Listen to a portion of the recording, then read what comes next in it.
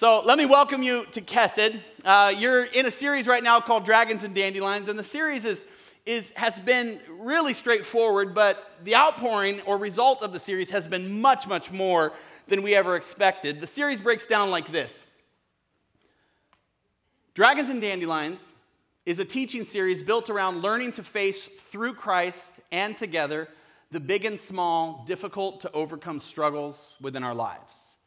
So the principle is like this.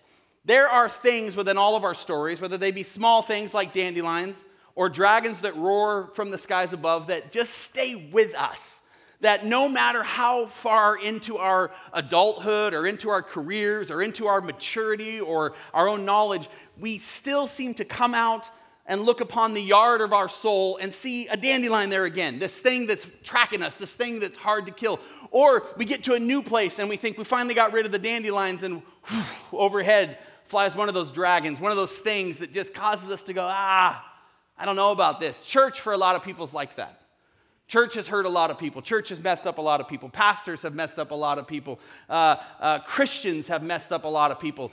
We all have these dragons and dandelion kind of things within our stories. And this series has been a series built around dealing with that and walking that out and trying to understand that from an emotional health perspective.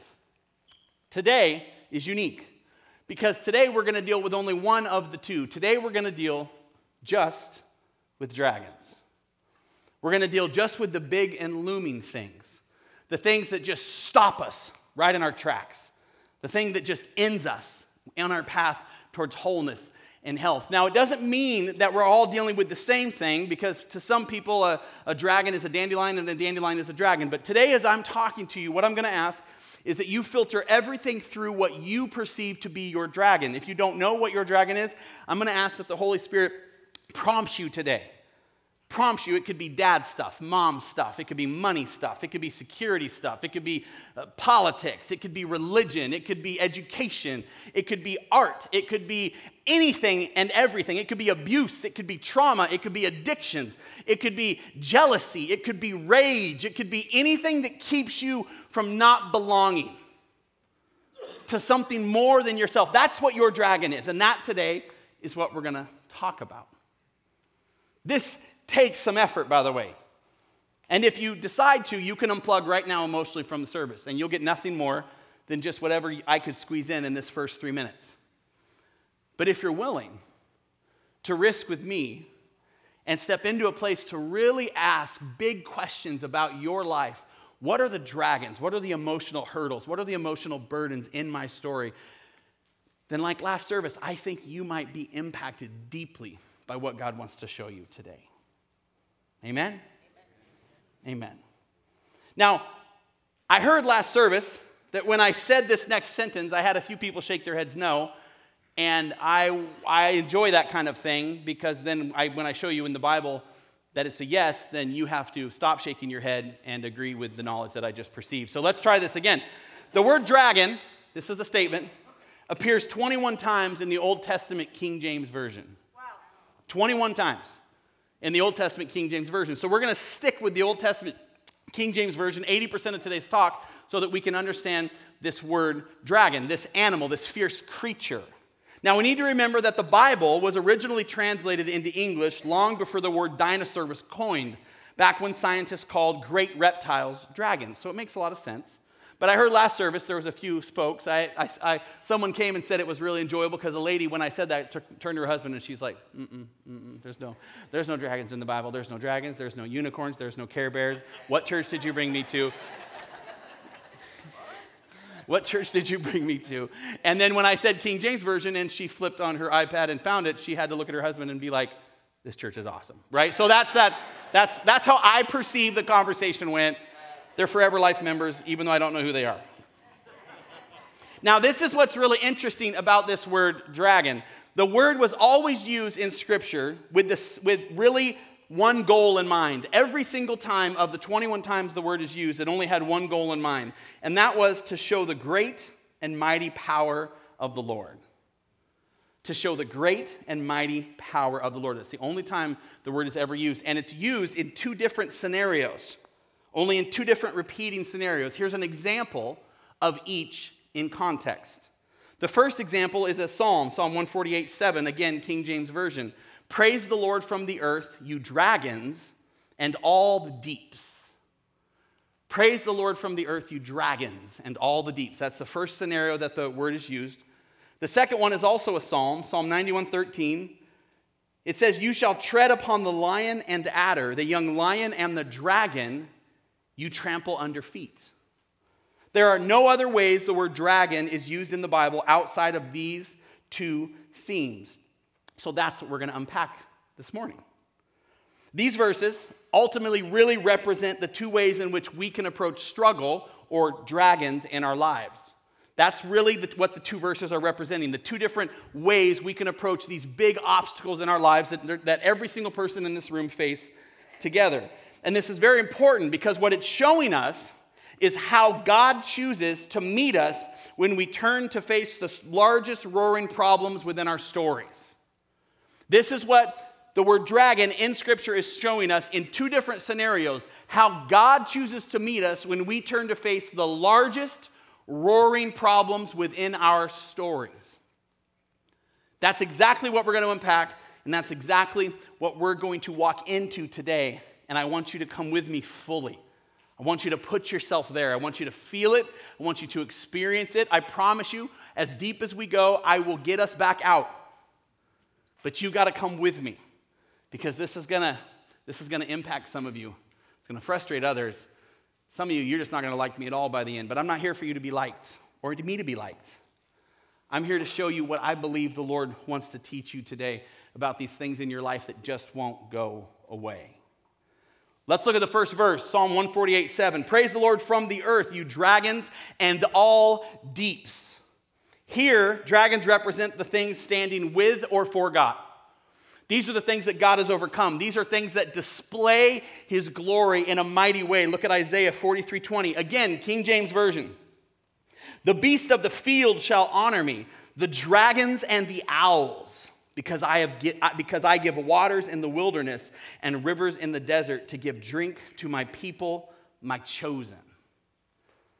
Job 40:15-20 says, behold, Behemoth, which I made as I made you. He eats grass like an ox. Behold, his strength is in his loins and his power in the muscles of his belly. He makes his tail stiff like a cedar.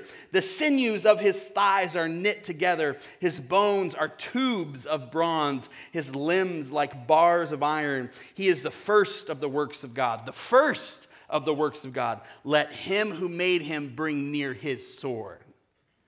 You may say, why would you refer to that as a dragon? Because in just a few verses later, or a few verses earlier, it says this, out of his mouth go burning lamps, and sparks of fire leap out. Out of his nostrils goeth smoke, as out of a seething pot or cauldron. His breath kindleth like coals, and flame goeth out of his mouth. In his neck remaineth strength, and sorrow, listen to this phrase, is turned into joy before him. This is not something to be afraid of, this behemoth. This is not something to be afraid of, this fire-breathing dragon. It's something that God says, look what I did. Look how awesome this is. Who here with a sword can mess with this? And if you realize you can't mess with this, of course you know you can't mess with me, because I am so awesome. Like, look how magnificent it is. Look at its thighs, and look at its tails, and look at the thundering of its feet. Look how powerful it is, and guess what? I made that. I am God. Look at my dragon. Look how awesome this is.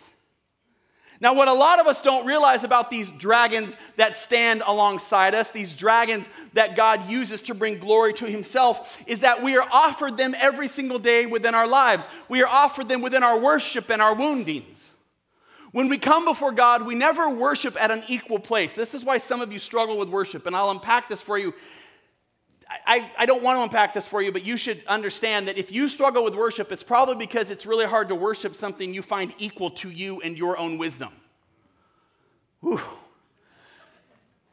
That is offensive if you let it soak in. If you're like, worship's not really my thing. Well, of course not, because who wants to worship something equally as cool as them.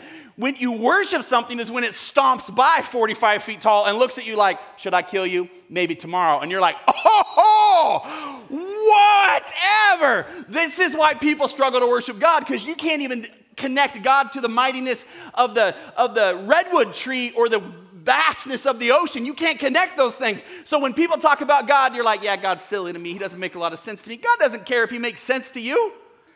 God, what does that mean? Like now we're back in this idea that you have truth within you that somehow has to be explained, when in reality Jesus says, I am the truth. Everything else is measured against me. No wonder you're so out of rhythm and out of harmony in your life. No wonder you are a walking cacophony of noise. But this is not. That was good, wasn't it, Aaron? Was that? Woo! I heard Aaron take a breath after that sentence. He's like, whew. Some smelling salt out. Here we go. No wonder you struggle to find rhythm within your life when you can't even see the rhythms God already put in place to remind you why he's worthy of your worship. This is why it's so important for you to see through your worship and your woundings that these are dragons. These are beautiful things inside your story that God wants to use. You say, I don't understand. How are my woundings dragons? Because there is no one better to talk to a struggling addict than an overcoming addict. There's no one better to talk to that. Then tell me, oh, I know what that feels like. There's no one better to talk to somebody who's in an abusive relationship than someone who's overcome abusive relationships. There's no one better to talk to someone who's a failure in any area, you fill in the blank, than someone who's been a failure, you fill in the blank. These are the things in your life that you get to say, glory to God, I understand exactly what you're dealing with. I understand your hookup with logic. I understand your hookup with emotion. I understand your hookup with messed up this or that. I get it because I was there, and guess what God did? He healed it. He brought it whole. Look at my dragon. And people see your life and they're like, man, if he can turn out like that, if he can make this God this bro's talking about, he must be pretty cool. This is why I remind people all the time, this is the best version of me you're ever going to get. It only goes downhill from here. And it's funny, right? And it's modest, and it's all these kind of fun cliche things. But the reality is, this is really it. Because I'm up here for 30 minutes prepared and ready to share on behalf of the Lord. But you get me stuck in traffic or in a situation that I don't understand, and I'm here to tell you, I turn into somebody else, and I hate it. I hate it. And I have to go back to God and say, God, prepare my heart, overcome the things in my life that keep sticking with me, overcome these dragons in my life. Show me how to be vulnerable. Show me how to be intimate. Show me how to be more than I am, God, because I want people not to see me, but to see you. I want them to see, oh, look at Danny. Oh, look what he did again. Oh, look at that. And then see me overcome it, and them go, what happened? And I'm go, it's really easy. Here's how I tamed and overcame this dragon, and now use it to bring glory to God. It's really, really, really simple. Jesus. It's always been Jesus. It's always gonna be Jesus.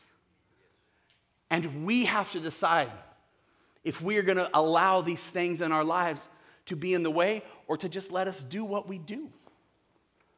When I asked Ashley to come up and share during worship earlier in the week, she goes, well, like, what does that mean? Like, what do you want me to say? And how do you want me to do it?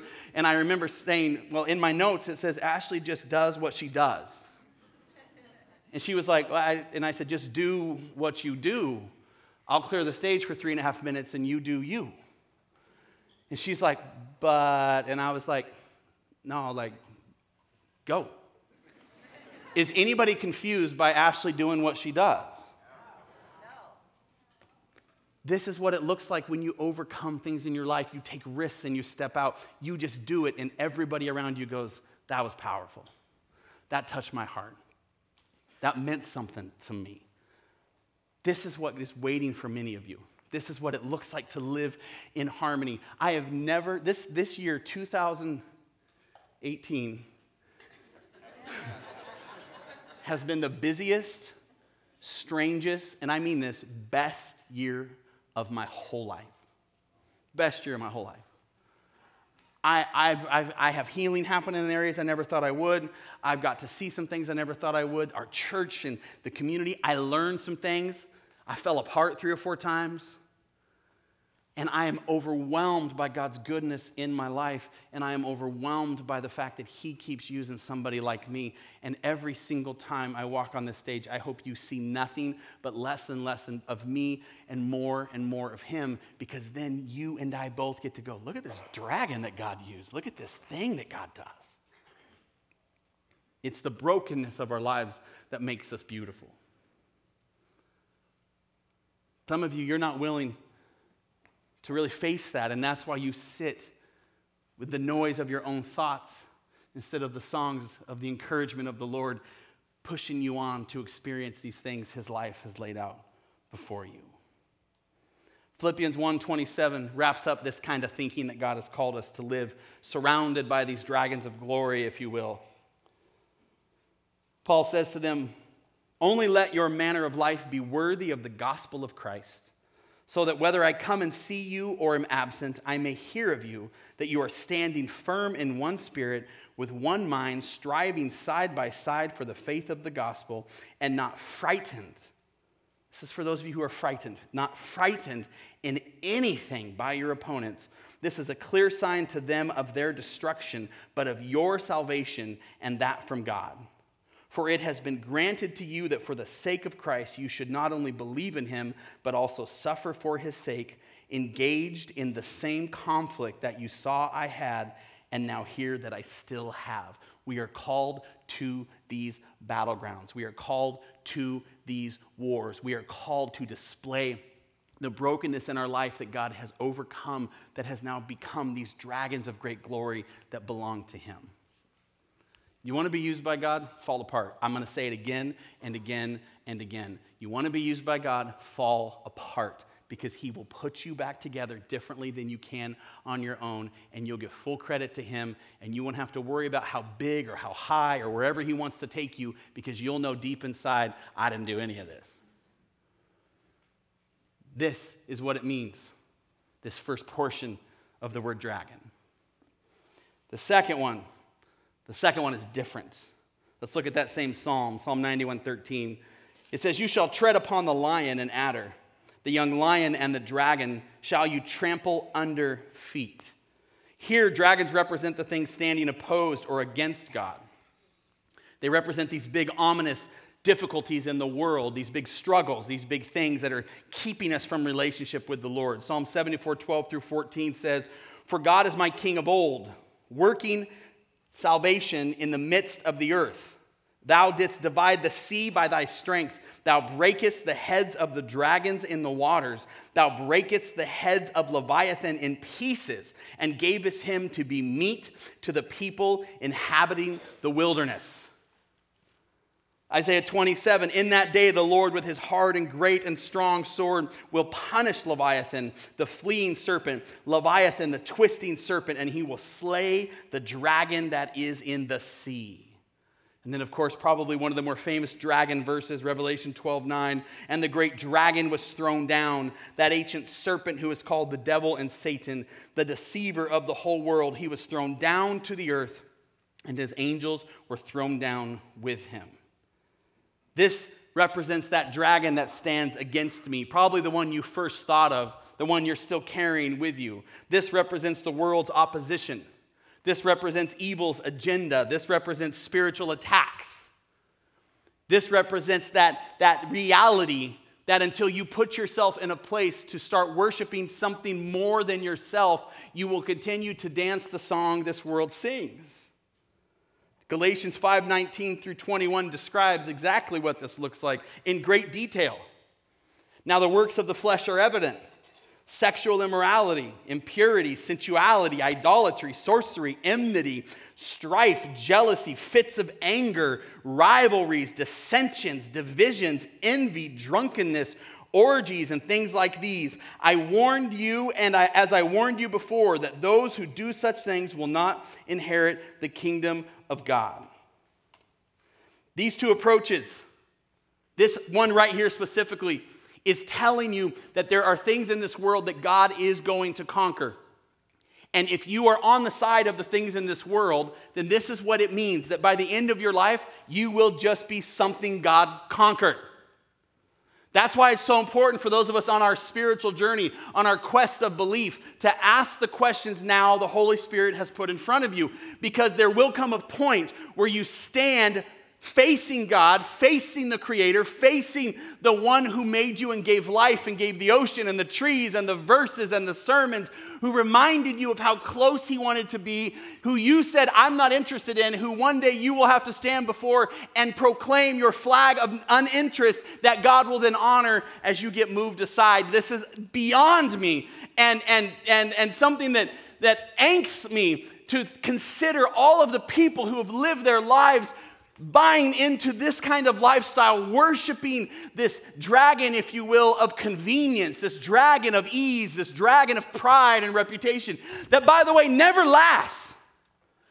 My office is filled with successful people, bringing me the heads of their dragons, divorce, the heads of their dragons, failed business, the heads of their dragons, failed identity, the heads of their dragons, misplaced emotion, the heads of their dragons, rage, the heads of their dragons, on and on and on. My office is littered with the heads of these dragons that wooed and convinced people out to a place of power because they felt weak. The Bible says you must choose. You must choose. Are you going to be a part of what God is doing and see these difficult things in your life as things to bring glory to Him for? Or are you going to dance with these things and become opposed to Him and the rhythms of this world that He puts you in? There's one very simple story that illustrates exactly what it looks like. It's in 2 Kings chapter 6. And the preface is quite simple. The people of Israel are God's people. They're the church. And God's people are trying to do the best they can to maintain the covenants God has for them. But there's another group of people. In this story, it's the Syrians. The Syrians decide they want to conquer the people of the church, the people of God. And so they decide to go after them. They decide to hunt them. And so the king of the Syrians puts in place a plan to conquer the people of God. But there's a prophet that God's using, and his name is Elisha. And he uses him in a wonderfully specific way that illustrates perfectly these two dragons, the one that opposes God and the one that brings glory to God, the two that Scripture talks about so consistently. If you have a Bible, look at 2 Kings chapter 6. The verse will be up on the screen. It says, once when the king of Syria was warring against Israel, he took counsel with his servants, saying, at such and such a place shall be my camp. So he says, I'm going to set up a booby trap. I'm going to set up a place to camp so that when the people of Israel come out, their army, they will be trapped. Verse 9, but the man of God sent word to the king of Israel, beware that you do not pass this place, for the Syrians are going down there. And the king of Israel, listening to the man of God, sent to that place about which the man of God told him, and of course discovered that the king of Syria was there. Thus the king of Israel used to warn him so that he saved himself there more than once or twice. So multiple times the king of Syria's strategy fell apart. Multiple times the great dragon of opposition tried to attack God's people and it fell apart. And finally he gets so frustrated with himself, verse 11, it says, and the mind of the king of Syria was greatly troubled because of this. And he called his servants and said to them, will you not show me who of us is for the king of Israel? Who's the spy? Who's sharing all my plans? My world's supposed to go a different way. I'm supposed to conquer those people. I'm in charge. I'm wise. I know what I'm doing, and I want to be in charge of this belief system and this way of acting. I want to say that this is what's right and this is what's truth. And so finally, as he can't seem to conquer the people of God, he finally turns on his own people and says, which one of you is telling them my plans? And I like the response of his servant, verse 12. And one of his servants said, none, my lord. O king, but Elisha the prophet who is in Israel tells the king of Israel the words that you speak in your bedroom. He says, somebody's reading your mind. Somebody's opposing the opposer. And so the king, infuriated, says, verse 13, go and see where he is, that I may send and seize him. And it was told, behold, he's in Dothan. So the king of Syria sent their horses and chariots and a great army, and they came by night and surrounded the city. The whole entire city where Elisha and his servant were at were surrounded by an entire army, an invading army, just to kill the one who was giving away the plans. Then it says verse 15. Now you got to slow down with verses like this. You got to imagine the young man waking up early in the morning, starting a fire, right?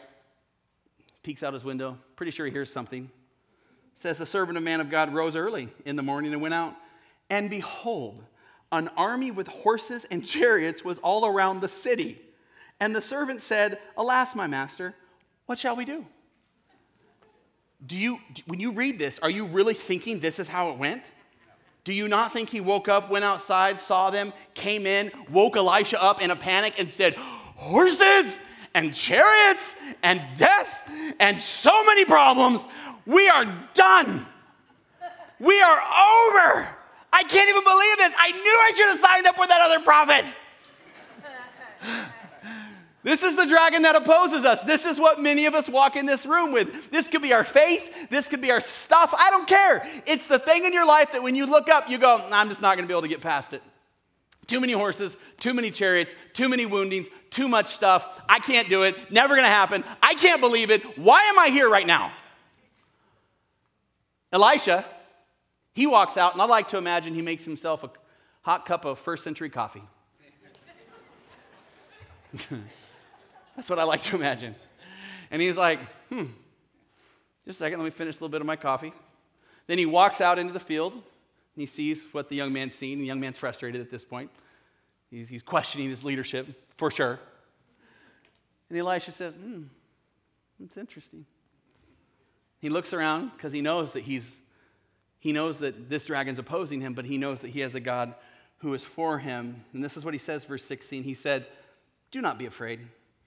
For those who are with us are more than those who are with them. I like to imagine there's a long 60-second pause right about here. Just steam of the coffee, lots and lots of the young man just frustrated and anxious, and just like all of us are when our problems don't go away right away. And then he simply says these words, and this is my prayer for some of you, and I hope it spiritually happens right now in your heart.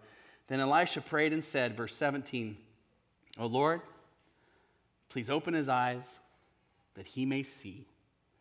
So the Lord opened the eyes of the young man, and he saw, and behold, the mountain was full of horses and chariots of flippin' fire all around Elisha. This is like straight from a video game. This is unbelievable. The chariots of fire are all around the entire surrounding area, and the young man suddenly like, give me some of that coffee. This is going to be awesome! Woo! Right? I mean, think about the transition and transaction in this relationship, because you have eyes to see. They have horses. We have fire horses. God is awesome that way. You bring something, God brings something else even better. He doesn't bring something different. He just goes, oh yeah, that, I'll do it better. Fire horses, unbelievable. Let's keep going. So the Assyrians come, right? Here they come. And when the Assyrians came down against him, Elisha prayed to the Lord. Listen to what he prays. Elisha is legit. He prays to the Lord and says, Lord, please strike this people with blindness. So he struck them with blindness in accordance with the prayer of Elisha. And Elisha said to them when they got to him, this is not the way, and this is not the city. Follow me, and I will bring you to the man whom you seek. And he led them to Samaria. So this is the closest scriptural reference to a Jedi mind trick in the entire Bible. This is straight up Jedi. They stole it from Elisha, because here they come down, right? And they're like, we're going to get him. And they're looking for Elisha. And suddenly they're not blind like it's dark. They're blind like they don't recognize the person in front. And Elisha says, we are not the people you're looking for. This is not the city you'd want. Let me lead you to the city. Yeah, true story. True story. Let me lead you to the city that you're looking for. See, God is for us.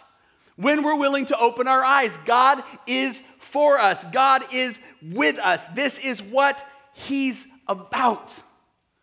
But you've got to face those dragons. You've got to see those issues, and you got to let them get close. You got to not just freak out and pretend they don't exist. No, they exist. They are real, but you got to say, God, give me eyes to see why my faith is struggling. Give me eyes to see why I can't forgive. Give me eyes to see why I hurt so much. Give me eyes to see why this dragon will not leave me alone. God, make it something to bring glory for you within my story. So Elisha takes this entire army. Follow me. Think about being the manservant in this story, right? His helper. Like you don't want to give anything away, so Elisha's like, shut your mouth. You just shut your mouth. And he's like they're leading these guys who came to kill him to the wrong city. And he's like, you just be quiet. You just saddle the donkey and sit there with your mouth shut. Drink your coffee. You already woke me up bad. I don't want to talk to you anymore till we get to the next city. So they get to the next city. They get to the next city, which happens to be the stronghold of the king of Israel.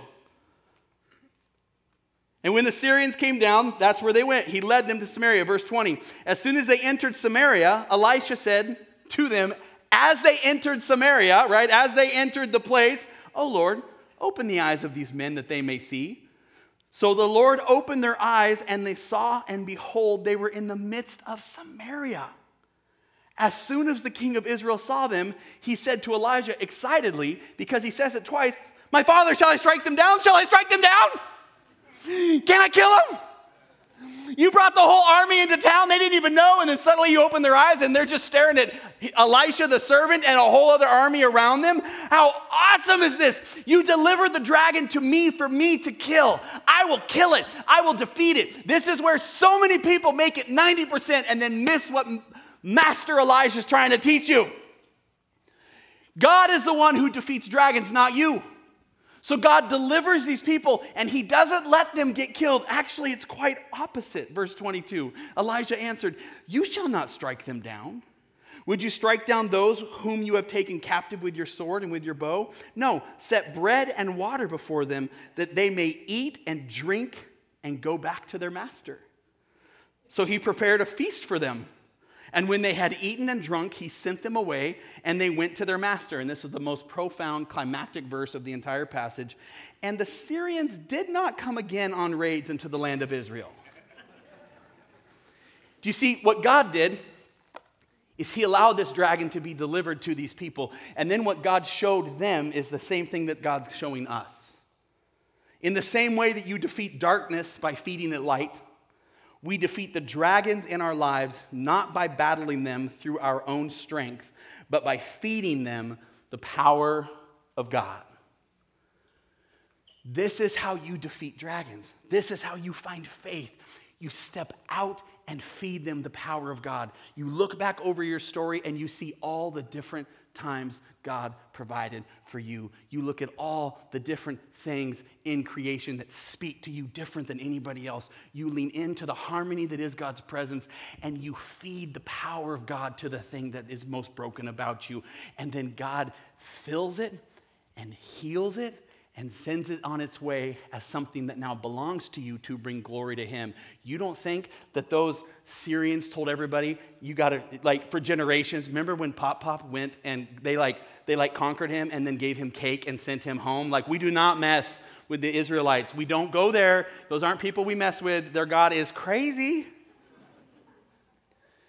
But this story brought glory to God, not to the Israelite king, and yet it protected him because it was a dragon conquered by the Lord. Your story can bring glory to God, but it's not supposed to bring glory to you, and you've got to feed these dragons in your life the power of God, the power of the cross, the power of Jesus.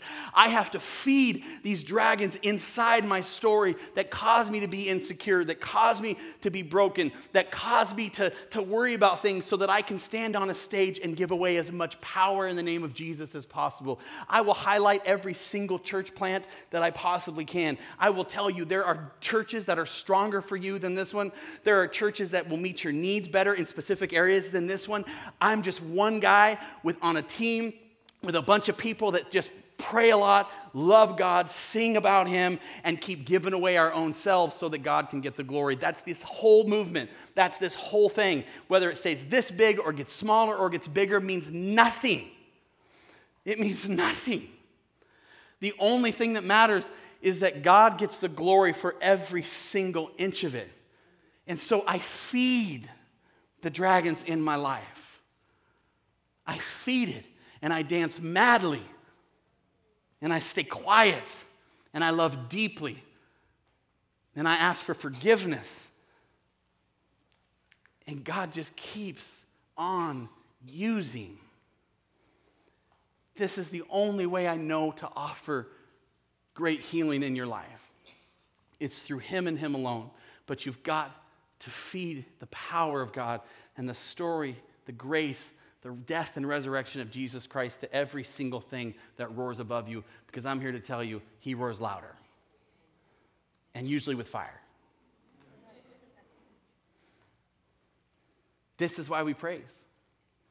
This is why we sing. This is why we dance. This is why we come together. This is why we are a community of busted up people doing something beautiful. It's all for Him, and it's always been for Him. So I want to close this service with just that, a song of great and mighty broken praise.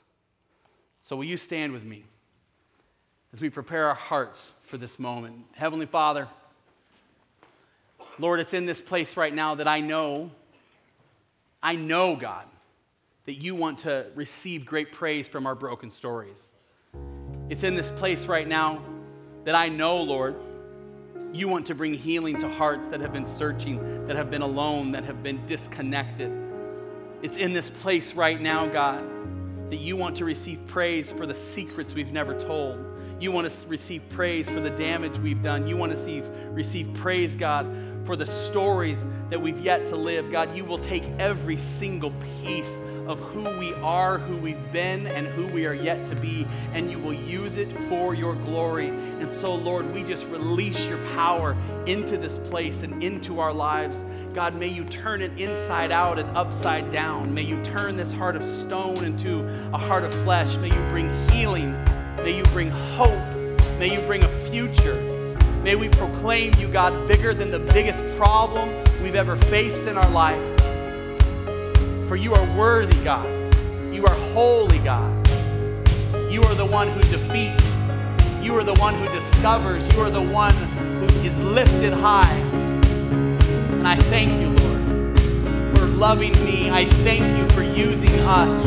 I thank you, God, for listening to our song as we lift our voices and sing to you now. And all of God's people said, amen. Can we give God